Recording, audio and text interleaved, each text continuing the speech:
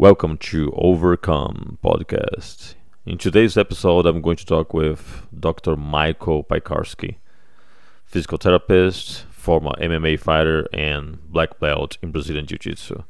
Dr. Mike has a lot of experience rehabbing athletes, and he's going to bring some very good insights about not only injury prevention but also recovery and some of the other tips that he usually applies to his athletes to get better after a major injury. So let's get it started.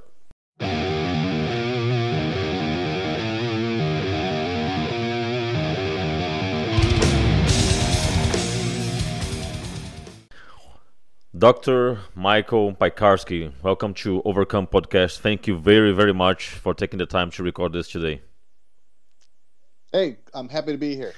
Doctor, I invited you because I've been following some of your posts, which are extremely helpful, by the way. All the IG posts that you are creating with all the details and everything, a lot of good content out there. So thank you for that. I appreciate it. I'm glad you find it helpful. Absolutely helpful. And it comes from someone that knows the science and also knows the practice, because you are a black belt in BJJ, right? Correct. For how many years? I got my black belt in 2018. So that's awesome. That's really, really cool. And you've done MMA too, right? I have, yeah. So I had, I think I've had 6 MMA fights, and then I've had about 5 kickboxing fights.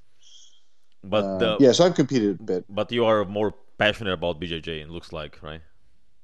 Correct. Yeah. I mean, like I do both, but once I wasn't competing in MMA more, it was kind of harder to do them all, right? Just like when you're a working professional, as it is, the thing with MMA, which makes it so challenging, is because you have to do your striking, you have to do your grappling, you have to do your wrestling. So I guess you could break it up to stand-up grappling and then ground grappling and then strength and conditioning. So once I wasn't actually doing that competitively, it was hard to do it all. So for a while, I was like, well, if I only have time, so much time, I started focusing more on jiu-jitsu. But I am getting a little bit back into some kickboxing because, I spent quite a few years working on it. Then to just stop and do it, not do it at all was kind of disappointing to me. So I'm trying to make some time into doing that as well. Now, let me ask you this. Do you also agree that since you were doing so many martial arts, you also get more exposed to injuries, I imagine, right? Yeah, I mean, yes, I did. I would say that the different arts will present more injuries, but it's kind of different. Because I would say with striking arts, there's a higher intensity, but I would say I wouldn't get as many injuries per se, but I would be my body would feel more punched. Like after I'm done with a Muay Thai session, my body would just be hurting more, right? Because you're getting impacted. But I didn't really get injured in striking. Obviously, there is always the chance of getting a concussion or head injury, but generally with sparring, I wasn't, especially later in my career, I wasn't doing the gym wars. One of the things I would say is when we do MMA rounds, you start from the feet and then there's wrestling, the intensity would be very different than all of them. I just feel that MMA rounds, the intensity would just be higher in general, just because if you're doing ground grappling or you're grappling and then you miss that takedown, in MMA, it's much worse because now you're tired and you're in a bad spot. If I was doing jiu-jitsu and I'm wrestling, I get it. In my mind, that wasn't really that big of a deal. But MMA, now I'm in a really bad spot. So the intensity of those sparring, even if we weren't hurting each other, was still higher. And I would say that intensity is likely where a lot of the injuries happen. If you look at literature, a lot of the injuries in grappling specifically happen with takedowns. Either you're defending a takedown or you're trying to do it, so with something like MMA with a high intensity, someone's shooting for that takedown and then you're maybe aggressively fighting it. That's where more of the injuries, the more serious injuries occur. Yeah, and it's interesting that you say that, because my foot injury did happen during a takedown. It was just a bizarre thing, and I was trying to do a judo takedown, Tayatoshi, and just misstep and caused the completely rupture of my Lindsfrank ligament completely. Oh, wow. So it was very, very severe. Yeah. You said it was your ankle, No, right? it Your was foot? the top of the foot, the Lindsfranc ligament right on top of the Yeah, foot. yeah. Oh, yeah, yeah, yeah, yeah, yeah. Yeah, that's a tough injury to come back from. Yes, and I'm on Yeah, 3 months. This yeah, was yeah, back in September. I'm yeah, on the third month of rehab, and I yeah, still have some months yeah, ahead to be able to fully walk and train again. So it's really yeah, hard. yeah, Foot is yeah, something that people yeah, don't realize, but foot is when you have a problem, is it takes some time to recover. And you had a post yeah. about ankle locker, which is not the same issue, but since it's close to the foot, it also requires more time to recover, right? True, true.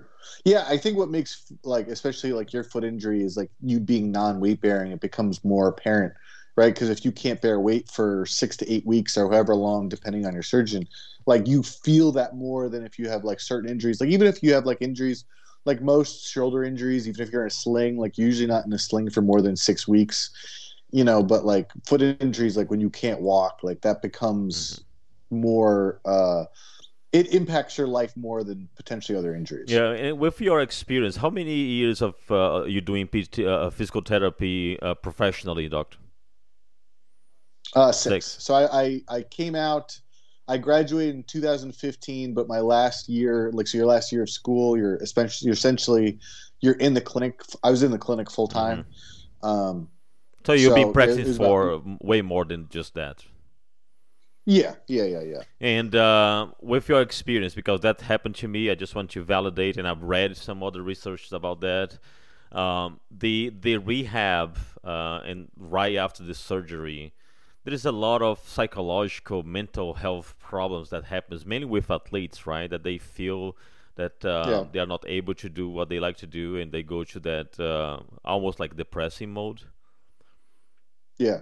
Well, I mean, you have to look at it this way. So obviously, everyone has like their activity that they're most interested. I'm into martial arts. Obviously, you're into martial arts, so we'll just use martial arts as the focus. All these athletes who get injured, like they want to do their sport and then they can't. And then so now you have like kind of like two situations where there's some people that become very depressed because that activity that's given them so much passion and focus is taken away from them. Hmm. And like certain injuries, like your injury, unfortunately, is a fairly involved rehab process. So you either have people who then they don't want to deal with it, and then there's some people that will literally just give up on the sport. I remember I was talking to one guy, and he had a partial ACL tear, and I'm talking to him, and based on everything, I was like, I think like let's try conservative rehab first and see how you do. If you have to do surgery, you have to, but like let's see how you do. I'm fairly confident. He was like almost like trying to. It was very interesting what he was discussing because he's like, I'm gonna just be done with jiu-jitsu. I'm done with jiu-jitsu. If I need surgery, I'm done. So it's like, it, I wasn't telling him what he wanted to hear, Mm. but he kind of wanted me to tell him like, "Oh, you'll be fine. You don't need surgery." Because he was like, in his mind, if he needs surgery for ACL, he's probably out for about a year. He's like, "Well, I might as well just quit jujitsu." And he had like a job opportunity which involved him not getting surgery, so I think that had something to do with it as Yeah. well. But there's definitely that psychological aspect of like like when your rehab's going to be very involved, you might not be on the mat for a while. That's very hard for people. Then you have the other group of people that try to get back way too fast. Like, I was talking to some guy online, and he was saying like he got back to jujitsu after 4 months from an ACL reconstruction. I'm like, that is like way, way, way too soon, Oh wow. And he's like, well, I felt fine. I'm like, I mean, you're gonna the thing with something like an ACL is like around the 3 4 months, like usually feel really good, but that ACL is still fairly weak, and the attachment isn't really that strong. So it's kind of dangerous because you think you can do more than you should be doing, you know. Luckily, he didn't re-hurt himself, but I'm like had to make a big deal that other people that were like reading the conversation understood. I'm like, you might have been fine. I would highly recommend you don't do that because you're not ready Hmm. for it. Although you feel Yeah. ready, but technically speaking, you're still in a weak spot, right? Yes. And I would say that's like one thing that like I've been trying to push over the last few months is like because I am a rehab specialist and because I'm, a fairly high level practitioner, I kind of understand what needs to happen, and I can kind of like talk to grapplers and explain. I'm like, okay, well, I know you want to get back now, but it's not just about getting back to training. It's how do we get you back as safe as possible without re-injury. Like, with a lot of rehab, like we can get people back, but just because it doesn't hurt doesn't mean they're ready. Good Like point. maybe Yeah. you're, and there's times like I remember before I was a physical therapist when I had an injury. I remember I had a shoulder injury and I'm like trying to roll with one arm. And like at the time I'm like, this is cool. Like now I can work at a weakness. That was honestly a waste of time because not only was I not really getting much training out, there was several times I like re-hurt myself and I had to like stop again. I'm like, why didn't I just take more time Yeah. off? Yeah. So I think it's helpful to have someone who understands the sport, whatever it is, so that we can get you back, you know, like as soon as possible, because it might not just be like go back to full rolling, right? Because that's what happens too is maybe you work with a surgeon or physician like, oh, you're good to go back, and it's going from like not doing it all to like full training because there's no guidance. Like something that I can do is like actually can guide someone along. Like maybe you can't do takedowns, but maybe if you're doing your ground grappling, like maybe you can do like certain guard positions. Or you can just start with So this drills, way, just drills. or drills. Yeah, I mean, so generally what I'll do is like this is kind of like a quick thing that I do with people. Of like, you want to get back to training. First, you want to make sure that you can drill all the positions from the bottom to top, different various positions. Then you can maybe progress to like flow rolling, but like they have to actually know how to flow because there's a lot of people that I know a lot of guys that are brown and purple belts who really can't flow. So you have to actually flow, Yeah. but with someone that you trust because you have to make sure the partner can also Yeah. flow. Then I would then maybe position to those positional training. Like again, like maybe there's other things you do. Then I might have someone do like low intensity rolling. Then we can do normal rolling. Usually takedowns are going to be the last thing that I do. And that was back to the point that I mentioned earlier is takedowns just happen to be a little bit more risky for re-injury, but it's also that intensity because it's kind of hard to flow takedowns. Yeah. Either you do it or you Yeah. don't. So that's kind of like the kind of the process that I take someone through where we want to make sure things are good. And one thing that's fun that I get to do when I get to do this is really fun was when I actually get to work with the practitioner and I'm the one doing with them. It's like, okay, I'm going to flow with you because again, me being a black belt, like I can flow and like, there's no ego for me. Like I can just train. Then we do positional training. I do technique. This is great. It's almost like a private at that point. Yeah. Yeah. Well, actually, so I was working with a fellow black belt after ACL surgery, and that's kind of like what I viewed it as. Like we were just, I mean, even though like I'm not technically better than him because we're both black belts, like it was a private because I was using my physical therapy knowledge and like what is safe, and we were going over, and then we'd slowly go over certain positions that I thought would be problematic for him. Like he ended up hurting his knee with a knee cut pass. Like he kind of forced a pass from half guard. He was, so I'm like, there's certain things that we drilled and we would go over. I'm like, this is what you did wrong. Now this is how I'd recommend passing. And one of the things that's also kind of interesting is when I'm injured now as a physical therapist because I kind of like take those injuries and I kind of like see it from the lenses from my patients. So I remember. I think in about July, I had a groin injury, and it was pretty bad. And it was very interesting, kind of like going through the process of getting back. And I actually found that, so when I got to the phase where I returned to rolling and I was going like lower intensity, I actually found that my technique was way better. And I kind of changed things about my game, which were overall beneficial because when I was passing, I had to make sure that I couldn't let anybody get a leg lock on me because like if they pulled a leg, like my groin was still pretty weak. So I was doing more slow passes. I was passing from my knees, which You're doing almost like more pressure pass, right? Yeah, exactly. Yeah. It was more pressure passing, and I found it, and then also in addition to being, going slow, it actually was good because if you do pressure passing, you kind of do it slow. Like even though like there's an intensity, like you're trying to hold a position, you're not going fast. And actually, when I think of intensity, that speed would be more of something that would have been problematic for me. And I feel like that's when people try to do things really, really fast is when they kind of get into trouble. Right. Unless they are really lightweight, that they have also the mobility to do it. Because for guys, I'm a super Correct. heavy on IBGF division, so it's hard for me. I'm on Yeah. 220 pounds, so I need to Yeah. do slow. I don't really have that speed anyway, Yeah. so I don't try to do Yeah. too much explosive things because that's usually when the injury happens, as you said. Now, Yeah. Yeah. now you have a pretty decent roadmap from someone that went to the injury to go back to Hmm. full role. With your experience, we are talking about what 8 months between the surgery and the full role, or even more than that, or depends on the injury. Well, it depends on the injury. We'll take ACL just because there's so much research on the ACL reconstruction. So for that one, I would potentially get someone doing like sports specific drills by about 6 months, assuming. But it's not just time. Like a lot of times, again, they say, "Oh, it's been this long, you should be back." I'm also doing this process. I'm also doing constant reassessment of seeing like where's their strength, where's their balance, where's their power, are they ready for something like ACL reconstruction? I usually encourage people to get more specific objective measures. So at the clinic I work at, we have like some cool technology where I literally can like compare with a dynamometer, so I can see like where is your quad strength, where is your hamstring Mm, strength.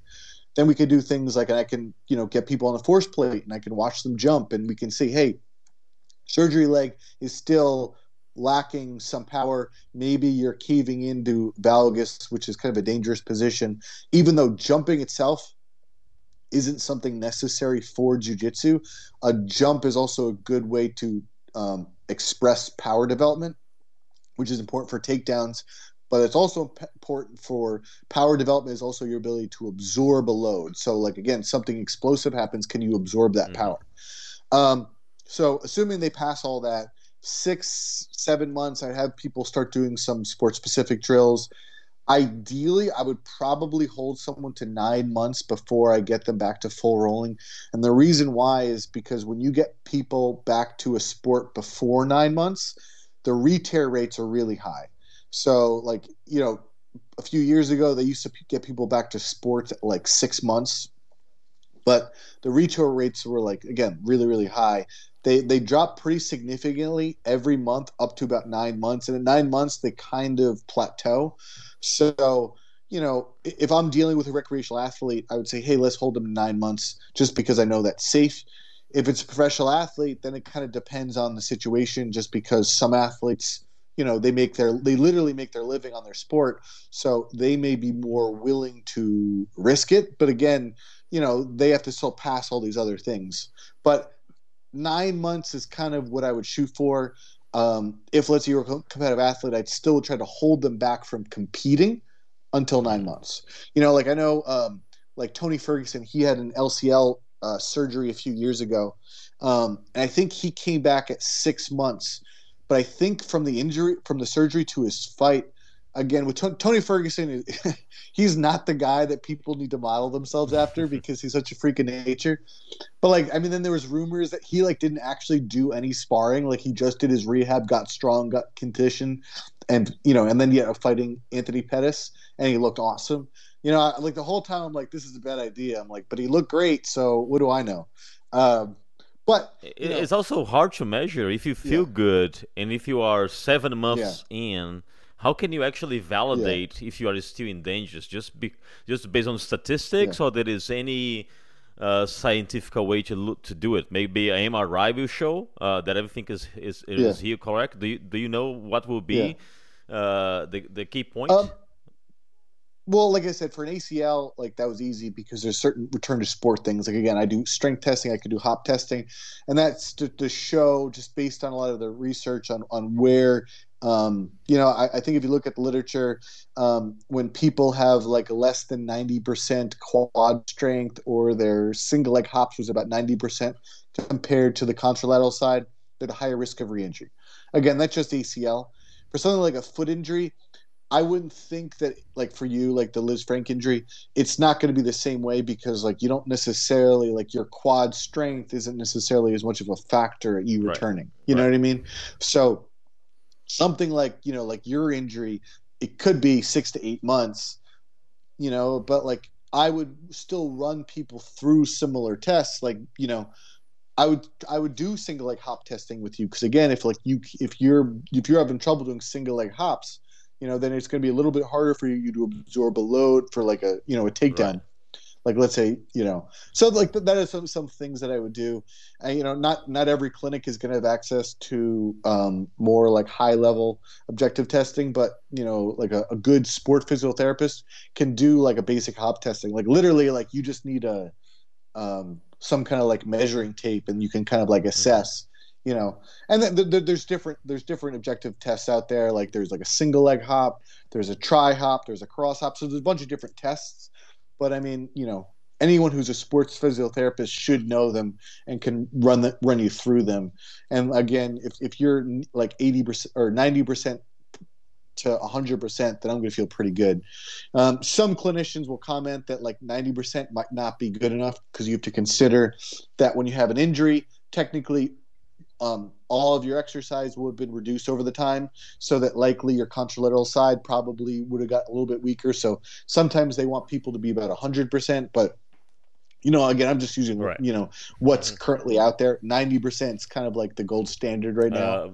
We Um, were talking about the different mindset that drives people to either quit completely or postpone. But I think there is also, you yeah, probably have examples of that, of people that came back even better, right? Because they were so hungry. They oh, were so absolutely, hungry to come back. They did yeah, everything that you said to do. They waited. And then when they came back better, right? yeah. Well, because there's two things, right? So there's one, a lot, and this is very common with jujitsu athletes specifically, is because a lot of jujitsu athletes don't actually do complementary strength and conditioning, right? They just do their sport because they love Hmm. it. I would say like other sports like judo and wrestling, because like those sports are a little bit more ingrained with competition, your competitors are doing strength and conditioning, usually they're already doing that. But for jiu-jitsu, for whatever reason, like they just don't like doing strength and conditioning. So if, let's say, you take that athlete and now they're not doing jiu-jitsu for 6 to 8 months or however long, now while you're doing your rehab, usually around like the 3 or 4 month mark, maybe no, more like the 4 and the 5th month mark, they're doing like real strength and conditioning at that Hmm. point. So now they're getting stronger. Maybe there's things that now that they're working with rehab specialists, there's like these kind of like movement faults or compensatory patterns that the rehab specialist connects. Be like, okay, I know we're working on your foot, but now that we're checking you out, maybe your hip are really stiff. And then, they start doing some mobility exercises, and now your hip's moving better, which then theoretically could help your guard game, because now your hip can do more stuff, Hmm. right? So it's like that's something which is just beneficial as you're working with somebody. So again, someone's in better conditioning, they're stronger, they're faster.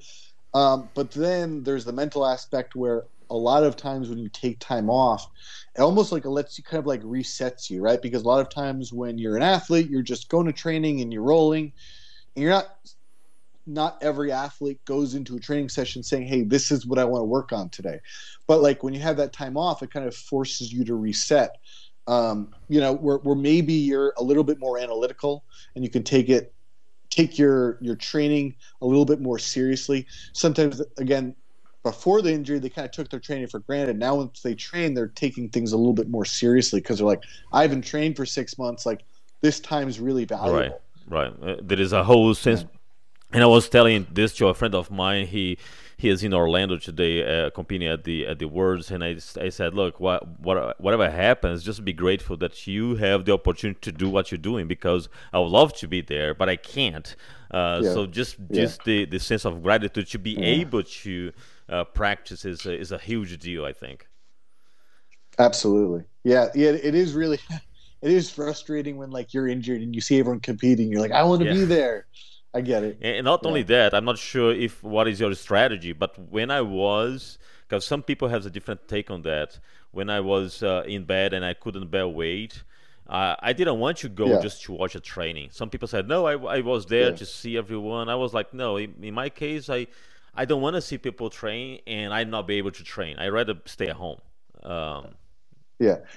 Yeah, so I guess it also depends on your mindset. So there's some people that say you should go or watch tape, but then you're like, well, if I can't train, or like like Jocko Willink is always like, if you're injured, good. And the idea is like do something else. So like what I would do, like especially when COVID hit, right? So gyms are closed for a few months. I'm like, I can't do jiu-jitsu. Like what? So in my mind, I'm thinking, what else can I do? So that was a time that I started taking my mobility, my strength and conditioning to a different level, because I'm like, before I would try to train 3 to 4 times a week. Now I wasn't getting that in. So any time that I was using for training, I would just throw in for a mobility session or a strength Hmm. session. And I found that really helpful, right? Because it's like, I can't do jiu-jitsu, but I can do this. And I remember I was talking to someone and they're like, oh, are you watching instructionals? I'm like, well, no, because if I can't do jiu-jitsu, what's the point of watching an instructional? Because then I can't apply Right. it. Like I was actually using that time to do more research based on physical therapy or performance or strength and conditioning. Just, you know what I mean? Because for me, like I'm a different case because I'm not really I would still consider myself more like a recreational athlete because I'm not really competing very much right Hmm. now. So I'm like, well, I still want to get better at what I do as a physical therapist. So I'm like, I would just use that time to study things related to And that. as you said, you So were then doing once I was mobility, able, which improves your game when you came back. absolutely, yeah, yeah. So like, it was all things that would be overall beneficial to my jujitsu. But then again, like you only have so much time during the day. Like now, like if I'm in the clinic, like sometimes I don't necessarily want to go home and do research for physical therapy. Like I'm not a student anymore.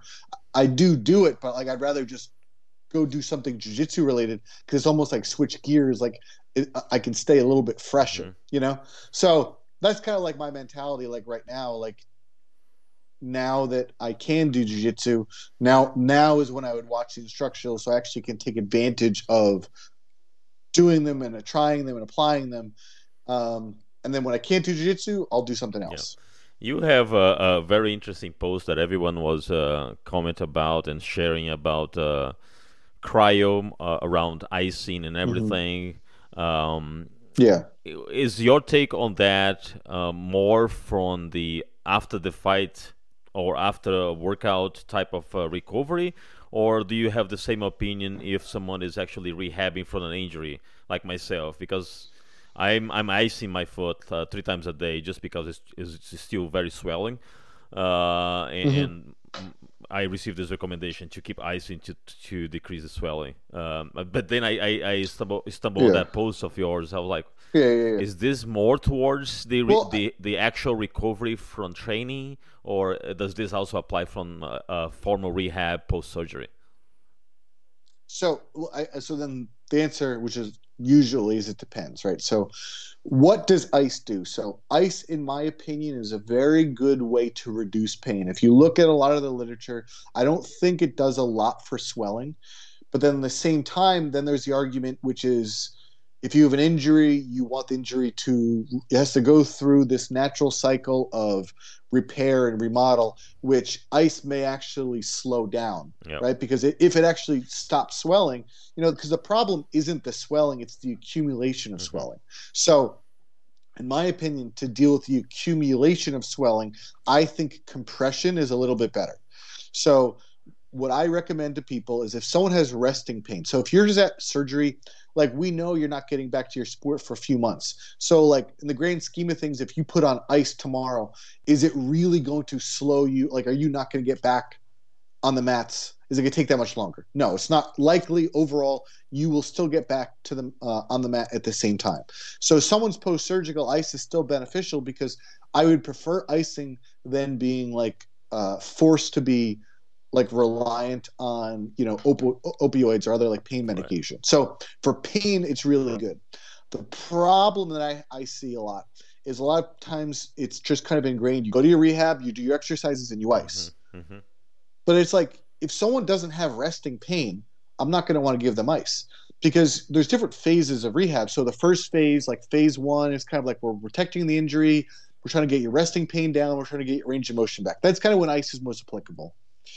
Kind of that second phase, which is your pain is a lot less, but you still have pain. But now we're starting to maybe doing some more like functional movement patterns. Like maybe I'm with someone, we're doing like some like low resistance squats or lunges or something like that. Phase 3 is, at this point you really don't really have pain anymore, and now we're actually doing strength building. So the problem is I work with a lot of people, and we're in that third phase, and they're still getting ice. Yeah, that But doesn't make again, sense. if ice is, it doesn't make sense because you don't have pain, so why are we doing it? And then, if in Instagram I only have so much space, but in a follow-up thing I talk about icing for with strength and conditioning. And if you look at it, what it showed was that if you're doing and they're saying ice like cryotherapy, right? So I think it was ice bath. So it's like if you're doing your strength training and then you immediately jump in the ice, it's actually blunting the physiological response that we need to get you stronger. So yes, you recover, but the workout wasn't as effective just because the effects are changed. So that's very interesting because I was watching the other day some of the CrossFit games, and as soon as they finish, they go straight to that ice bath, and they just dive into there. It's like, wow, it's like standard. But then again, you have to understand the why. That's really important. So if let's say like you were doing a CrossFit workout, like you're just working out, and then you go into the ice bath, that's not really that effective. But if you're competing and you're doing something like CrossFit, we're doing multiple events, like you're not necessarily trying to work out that day to get stronger. You're working out to express your skill. So for them, ice actually would be beneficial because, again, it doesn't really matter if you get the adaptation, but you need to recover before your next event. Got it. So for a lot of like martial artists, they love the cryotherapy. I would say that if you're using cryotherapy after a skill training session, like a skill development session, then it can be beneficial.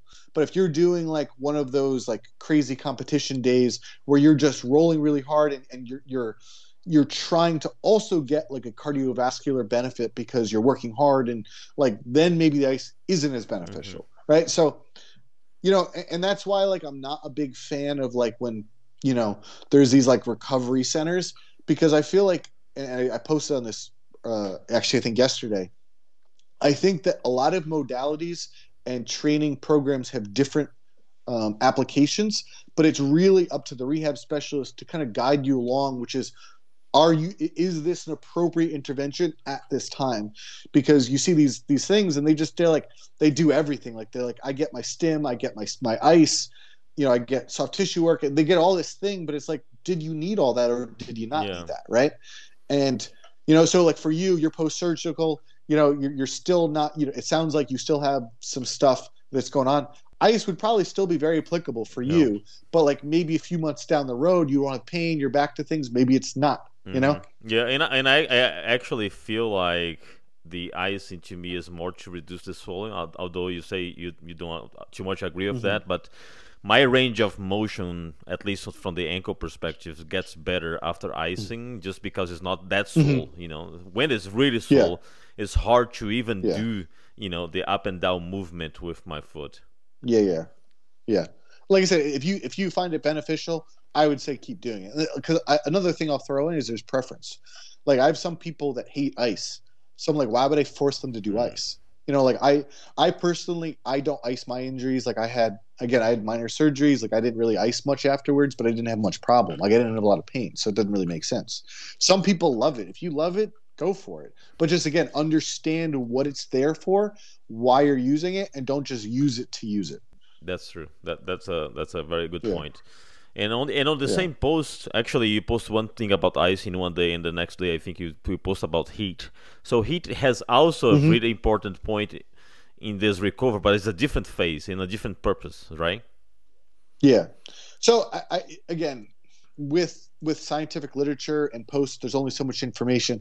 So what they found was that if you work out and then you do some kind of heat training, didn't actually create any benefit. So in that one article, it showed that if, let's say, you do a workout and then you ice, you will then, your follow-up workout, your performance would improve, which is why like a CrossFit athlete, which is doing the games, would benefit from it. I also think that there are some benefits to heat that necessarily wouldn't be covered in performance, meaning that I think if you do heat today, you're not necessarily going to have a better workout later today. One of the things, which again wasn't covered in the article, that I'd want to do more research is potentially heat would be able to get you from a sympathetic nervous state to a parasympathetic nervous state, right? So like when we work out, we're in that flight or fight, which is needed to make sure that we're kind of like operating all cylinders. But then for the recovery standpoint, we want to be in a parasympathetic nervous state, right? Because that's where we actually get the adaptation. So potentially, and again, I have to do some more research on this to say, potentially like a sauna or some kind of heat could then get us in that parasympathetic nervous state so that we can then recover and we're adapting. But again, just based on that study and how it was defining performance, it didn't notice a significant benefit. Interesting. Do you ever use any during your rehab any type of laser therapy, or you don't use laser a lot? I don't. One thing to keep in mind is just my clinic doesn't have one, so I don't use light. And then two, depends on what light you're using, and the research is kind of mixed. Sometimes that, like I think a class 4 laser does have some benefits for the healing process. What I would usually say when it comes to a modality is I kind of would like rank what's most important, and then I would take the athlete and say, if like let's say they're done with the session and maybe there's still time and that modality is available, is it going to hurt them, right? So overall, like the most beneficial thing that I can give any athlete is education, right? So my job isn't to fix the athlete, it's to guide them along and kind of like help them through the process, develop the plan, identify what the problem is and how we're going to get better. And I know like some people like don't think of that as being important. Like that's like the most important. Of course it is. Yeah.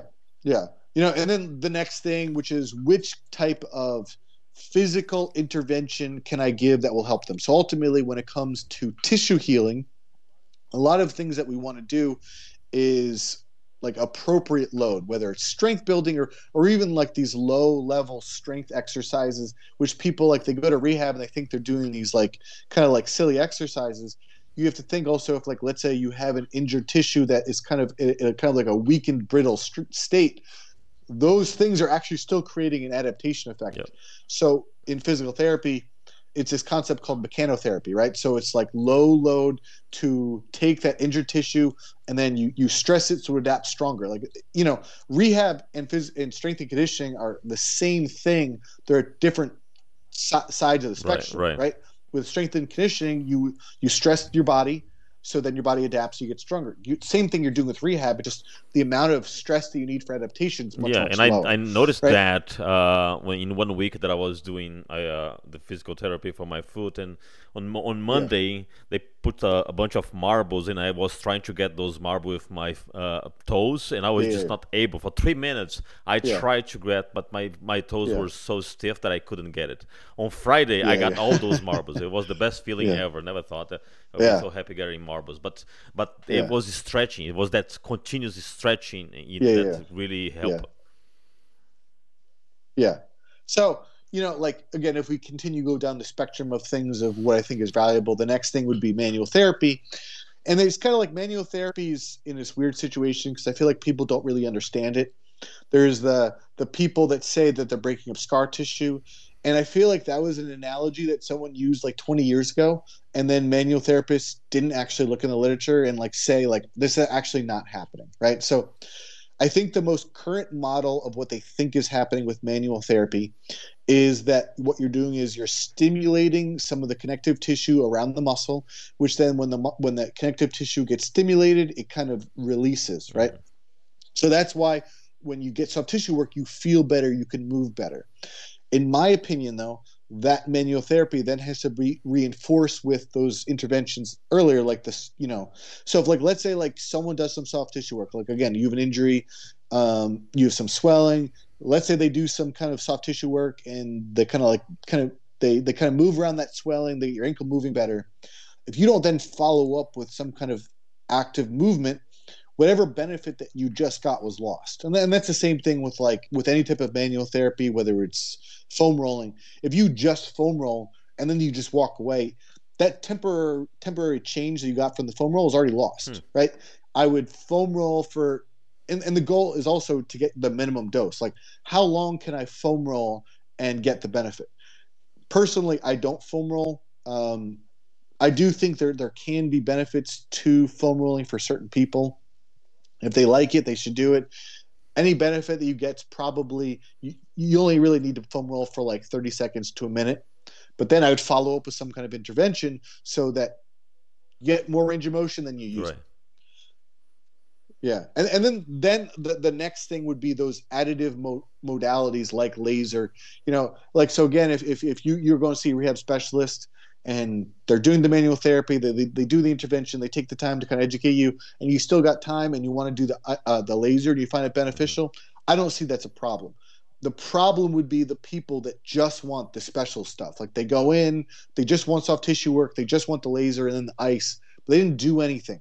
Like, that's where I have more of a problem, because you're using theoretical, therapeutic modalities, but you're kind of like missing the point. It's almost like right? People that like jiu-jitsu, but they don't like the fundamentals. They just like the advanced type of submissions. And we all know that fundamentals is everything. Yeah. Exactly. Yeah. I mean, that's actually a really good analogy. I'm probably going to steal that from you. I'll give you credit. Don't worry.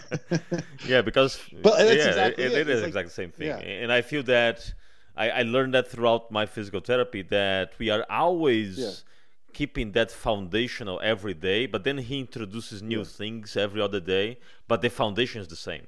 Yeah. Yeah, exactly. Yeah. And that's the thing. It's like, even though like it's a shame, right? Like, sometimes like we do physical therapy, like you're doing silly things. You're like, trying to pick up marbles with your toes, right? They're like, this seems kind of silly, but like the point of a physical therapist is to, again, that's an appropriate intervention from where you are right now. Yep. But then like eventually, like you said, like you do different things. Like eventually you kind of progress. Like, you can do this now. You can go to this next thing. Eventually he's going to get you walking. Then he's going to get you to do like quick steps. Then he's going to get you running, right? Even if you're not necessarily going to be a runner, I still think it's good for grapplers to be exposed to different athletic or different movement positions, because running is a way you can, it's kind of like a way to express power endurance, because, you're, what I mean? And then even if, like, just because you're not necessarily, like, you could be a grappler and never run. But I also think it's a good idea for people to be able to run, to jump, just because that's a way to express your athleticism. And it's a way to also, so the kind of like the tissue and the muscle can experience those things, so you can kind of assess, is it ready for that higher level intensity? And the explosion. And the running also helps you with the explosion. If you're going through a double leg and whatever you're doing, then it's important that you have that explosion come off from the foot all the way to your legs and explode. Absolutely. Yeah. No, that's a very interesting point, and I fully agree. It's very progressive. A lot of people they don't give a lot of credit to physical therapy just because they feel, as you said, is silly to grab marbles and all that. But I'm learning to appreciate a lot. Because when you start making progress on those little things, it makes a huge difference. And only now I realize the amount of movements that we do just to walk, because I'm able to do some steps, but I'm still not there yet, just because I don't have the full range of motion on my ankle to do the proper walk. And I never realized we needed so much. And I never realized also that the big toe has such an important function on your foot. Oh, absolutely. Yeah, and that's the thing too, is even though obviously you want your big toe to move because you want to be able to walk, but also that's something that like is going to be important when you grapple, because you're going to be on your big toe, you're going to be with that active toe position. Again, that's not something that people necessarily think. They're like, what does a toe matter? No, it actually matters for different positions as you transition. That's a good point. Yeah, but I would say just. I would throw in, I think the problem that happens with a lot of physical therapists is they don't explain their plan to their athlete. So let's say like you went into physical therapy and you're swollen and you're just doing these toe exercises.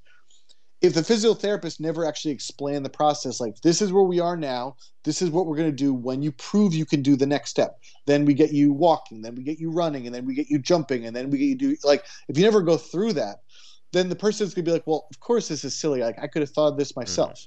So there's that aspect. And then the second aspect is unfortunately with how the medical model works in a lot of countries, like in the US with insurance, to pay so that the therapist has adequate salary, they take insurance, they have to see multiple patients in an hour. So now they're not really getting the same amount of attention, right? So I feel like that's what gives a lot of physical therapists a bad name.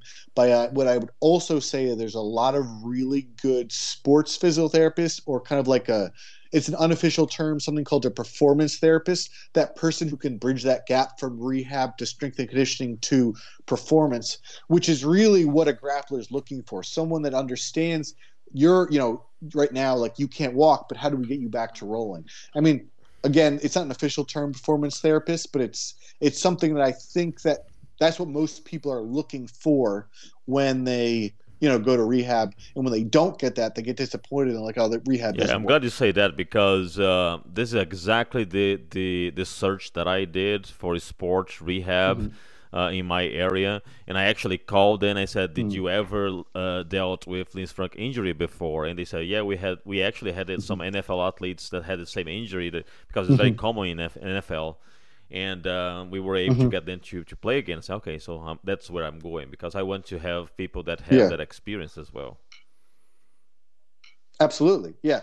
I mean, one thing that's unfortunate is if you never worked with an athlete who has an injury, like you always have to get the first at some point. But the beneficial thing that you did was you're with someone who's a pro athlete. Like you get someone back to the NFL, like you have to again take the level of athlete. You could probably say that like the NFL athlete's probably like the highest level athlete of any sport. I mean, obviously it depends on the sport, but just knowing how much money's there, like you take like a jiu-jitsu athlete, because there's no money, like you're not going to get the same level of athlete than you would with like an NFL player. So these are the type of people making like millions and millions of dollars. If they're getting back to playing, like, it's effective, because if someone's, their career, they get to make millions of dollars to play, they're not going to go to like a kind of an inadequate physical therapist. And that's and they probably do have some special program, because I've seen some NFL athletes coming back from injury really fast. So probably they are also doing multiple sessions a day and multiple therapies a day, just to speed up the process. Which is another point that I would like to ask. Do you think that there is any other thing that can improve healing, or is just a matter of time? There is any supplementation? There is any special diet, something that can help the process? Do you ever talk about this with your patients? Well, okay, so there's two things. So there's things that will slow down healing. It doesn't happen that often, but it does happen. Something like smoking will slow down healing, right? Because smoking will actually kind of like negatively affect the healing qualities of the tissue. So there are those athletes that smoke, even if they're not an athlete. Like we had the discussion, look, I know you might not be able to just stop smoking, but know that this is negatively going to affect your healing process, right? Next thing is we can talk about protein intake. Like when you repair your body, like protein's kind of like the building block. So you might need to take an increase of protein. I usually don't really talk too much about diet other than say like, hey, like, you might want to increase your protein levels. I do think it is important though.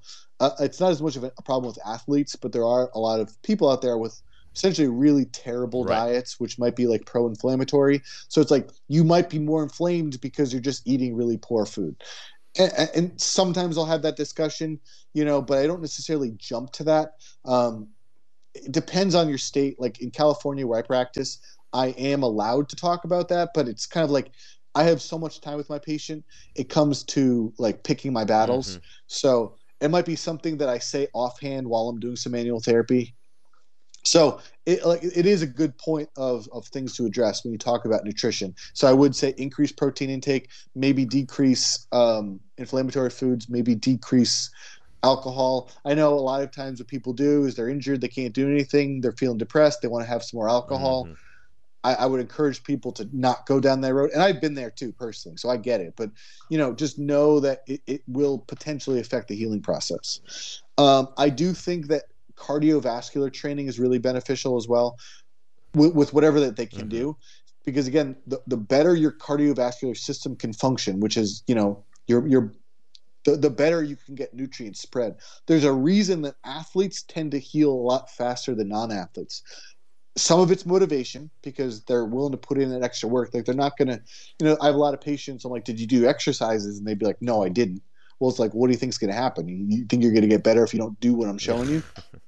Usually athletes are the people like, yeah, I did it like 5 times. So they're like the type of people where I have to actually like tell them to maybe like slow it down, so there's the motivation, but also if they're in a better cardiovascular standpoint, like their base before the injury, Right. Likely they are going to start to deteriorate a little bit, but it's not going to be that much, and then there's things that you could do to try to maintain that, like a lot of times it is good to get someone to do some kind of cardiovascular training before we do manual therapy because it makes the tissue a little bit more pliable. That's something we can say, but also I just know that the cardio overall is going to help them. Now, what is your With take on healing, vitamin D? so Do you think vitamin D helps in some way the healing process? um, I haven't looked into literature on it, so I can't really give like a real expert Mm-hmm. opinion. Um, I do think vitamin D is very beneficial for health. I do feel a lot of people who have unhealthy lifestyles are deficient in it, so it could be beneficial. I would like it, but I would need to do a little bit more research to know specifically if it would help with the healing process. Yeah, yeah. I'd love Um, to see one of your posts so about the overall nutrition, and I know that it's not your area, mhm, but I just feel like yeah, it's very complementary because if you're thinking about the well-being of the athletes to recover, and if there are things that that person should avoid, and some things that they yeah, can improve the healing process, why not yeah, doing right? yeah, exactly.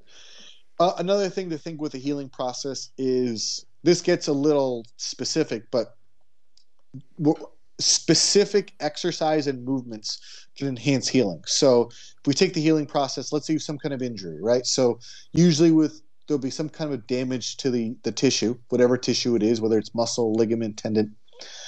Then as you go through the healing process, you build scar tissue. Well, what is scar tissue? So essentially it's disorganized, chaotic tissue. So your body's just trying to connect the dots, but that tissue is still weak and unorganized. So potentially, if you do specific loading to that tissue, whether it's exercise, whether it's certain movements, it can help to reline or remodel that tissue, which is making it more Mm-hmm. resilient. And I think that's like something that's very common with like an ankle sprain is you talk to someone like, well, have you ever sprained your ankle?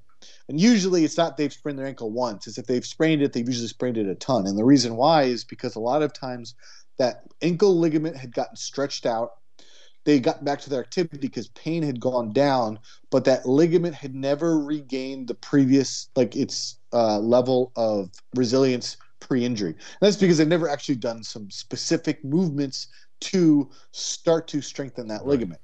One of the things that I like doing would be positional isometrics, different isometric training, because you can take something at wherever its end range is and you do isometric loading. And then as the range of motion improves, you keep doing it, you keep doing it, you keep doing it.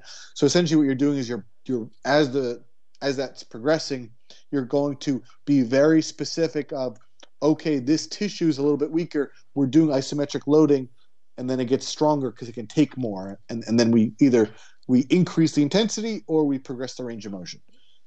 Makes total sense. And what is Yeah. the fine line between enhancing that scar tissue and sometimes that fear of rupture or doing something beyond is necessary? Like because sometimes to me, the doctor said my PT says is it stretching? I said well it is stretching, but at which point we would actually stop? Because I think that the fear plays a lot when you are rehabbing, right? You are afraid of rupture or you are Mhm. afraid of Of course. re-injury. So I'm still Yeah. trying to Yeah. battle the fine line between continuing to stretch or not. I guess when it comes to stretching, again, people perceive stretching differently. What I would say with stretching is if I actually want to stretch a tissue, and again, this comes down to the physiology of what we think is happening when we stretch. When we do stretch, there's on some level what we're doing is we're stimulating some of the stretch receptors in the tissue, which is saying, hey, like the body thinks the muscle is going to rip. And the more that we stretch, now those receptors are going like, hey, maybe I can stretch and it won't rip. So there is definitely a neurological component Hmm. with stretching and kind of like eventually stimulating the stretch reflex. I usually tell people also if we want to actually make so there actually is some literature that when you stretch, there is some kind of hypertrophy effect because the tissue is there is loading going through that tissue. But I tend to hold my stretches for up to 2 minutes. So I would prefer to Wow, hold a that's a lot. comfortable Two stretch for minutes. Wow. longer. That's a longer. Yeah. Uh, so it depends on the person. Like if I don't think the person's going to be very consistent, I might tell them for 30 seconds. And then as they do the program, then I'll progress to up to 2 minutes. Um, But what is the but rationale to hold for so long? Is just to get your body used to that? yeah, it just essentially, if we want to affect tissue on more of a physiological level than just a neurological level, it looks like you have to hold for Mm. longer. So 30 seconds. 30 seconds Um, wouldn't be enough. Yeah, and that's why usually people do multiple sets of 30 seconds because again, it comes down to compliance. Like if I say stretch for 2 minutes, some people will be like, I'm not doing Mm. that, Yeah. you know? But if you do multiple sets of 30 seconds and then they end up accumulating up to 2 minutes, that's beneficial. So sometimes I kind of have to like read my patient and see what I can get them to do.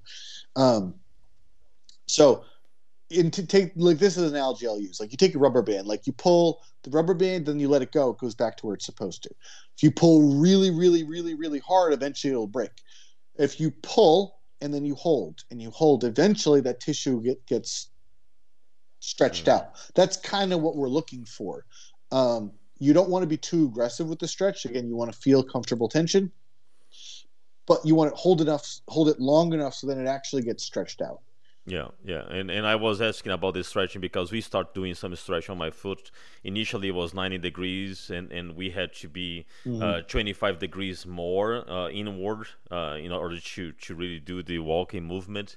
So I Mm-hmm. really needed to have a better range of motion on the foot, and the way he was doing this is by little sessions of stretching, like 30 seconds, holding, holding, holding, Mm-hmm. and I just had to learn when to trigger and say, is Mm-hmm. this a pain? Is this pain expected, or can I hold more? Mm-hmm. Should I hold more? Right?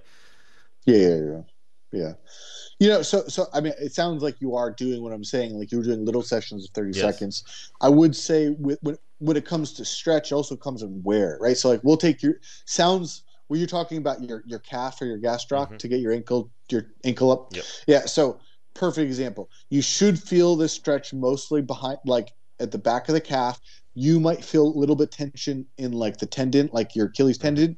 Where you don't want to feel tension would be in the front of the ankle, right? Because that's a concept that I took from functional range systems, which is the idea of a closing angle dysfunction.